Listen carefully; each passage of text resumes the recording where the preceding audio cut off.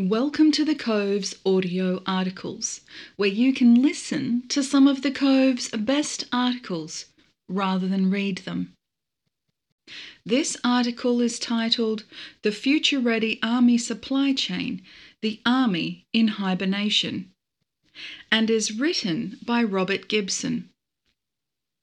Disclaimer. In the interests of brevity, this article ignores the potential societal impacts of reducing permanent military presence in current garrison towns. He will win who knows when to fight and when not to fight. Sun Tzu. This article discusses how Army can hibernate its supply chain in a peacetime setting with the aim to preserve capability for when it's needed while maintaining high logistic readiness. The article should be read in conjunction with The Future Ready Total Workforce Army, Growing Army from the Inside Out, to provide a holistic understanding of the concepts contained within. Background. If we were to downsize our full-time army in favour of a larger but more flexible workforce, what do we do with our equipment and logistics capabilities? If we were to downsize our full-time capabilities and therefore our training liabilities, we would need to find ways to maintain our logistics readiness. This article outlines a way that we can do so in line with the direction of commercial logistics. Concept. The future Army supply chain trades combat service support battalions, force support battalions, and joint logistics units for ADF logistics hubs, or ADF-LH. The aim of the ADF-LHs will be to store and maintain critical vehicles, equipment with supplies in secure facilities which are largely automated, thereby reducing reliance on people while significantly reducing corporate governance overheads. It allows logistics units to be force-generated on an as-required basis, deploying with the key commodities already secured within the ADF supply chain. ADF-LHs will be segregated by commodity groups and will achieve multi-point dispersion across the nation to ensure survivability in the event of an attack on Australian soil. Small teams will maintain the ADF-LHs on a cyclical basis for stock maintenance and rotation. The ADF-LHs are based on a hub and spoke concept, making use of regional centres surrounding larger capital cities, which in turn will be used as mounting bases. Proposed ADF-LHs. Dark warehouses. The strategy for automated warehouses is to locate them close to transport infrastructure to enable rapid activation and mounting. The warehouses will be automated with the maintenance being commercially contracted. Digital stocktakes will significantly reduce the corporate governance burden.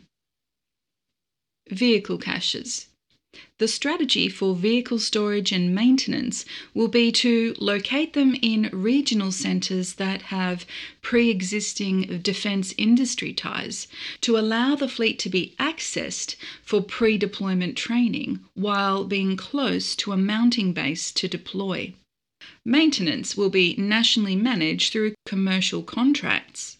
Commercial freight will be used to force concentrate vehicles at mounting bases on activation, alongside a maintenance team to rectify any faults during pre-deployment training. Fuel depots. The strategy for fuel depots will be to build ADF capacity within pre-existing national strategic infrastructure. This provides additional contingency storage while ensuring ADF protection of critical defence and civilian infrastructure during times of war. It will focus on Australia's 2 remaining petroleum refineries and national petroleum import terminals. Ammunition depots. Ammunition depots will leverage off pre-existing ADF and industry-operated storage facilities with an increase in storage capacity and stock holding. Training bases. Existing training areas will be used to conduct pre-deployment training prior to deployment. These may be located alongside mounting bases in some cases.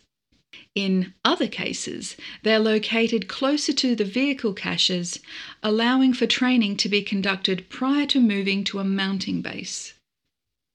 Mounting bases.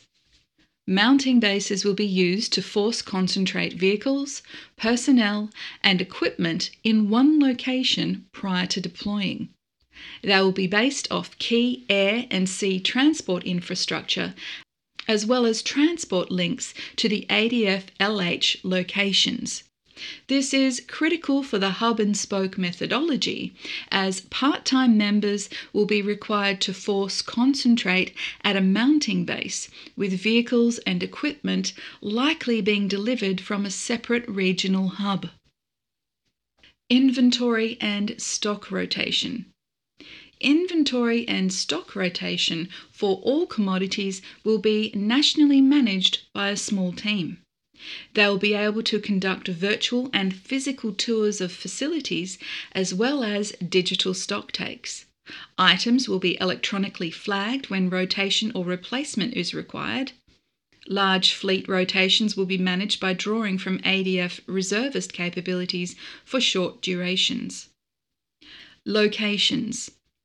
Each of the locations should be selected based around pre-existing ADF and national infrastructure.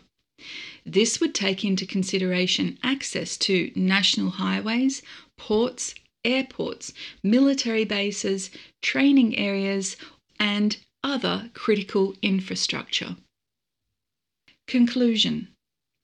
This model increases logistics readiness while reducing overall cost to defence.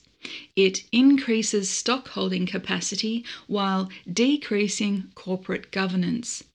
It significantly reduces the requirement for human interaction with vehicles, equipment and supplies, and it allows cost savings to be transferred to purchasing and maintaining additional contingency stock and equipment.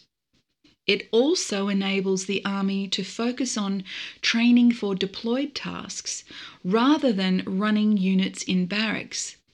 This will increase the fighting power and rapidity of mobilisation for the ADF, 2 things that are likely to be critical in winning the next war and defending Australia.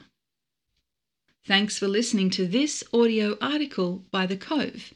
And remember, a smarter you is a smarter army.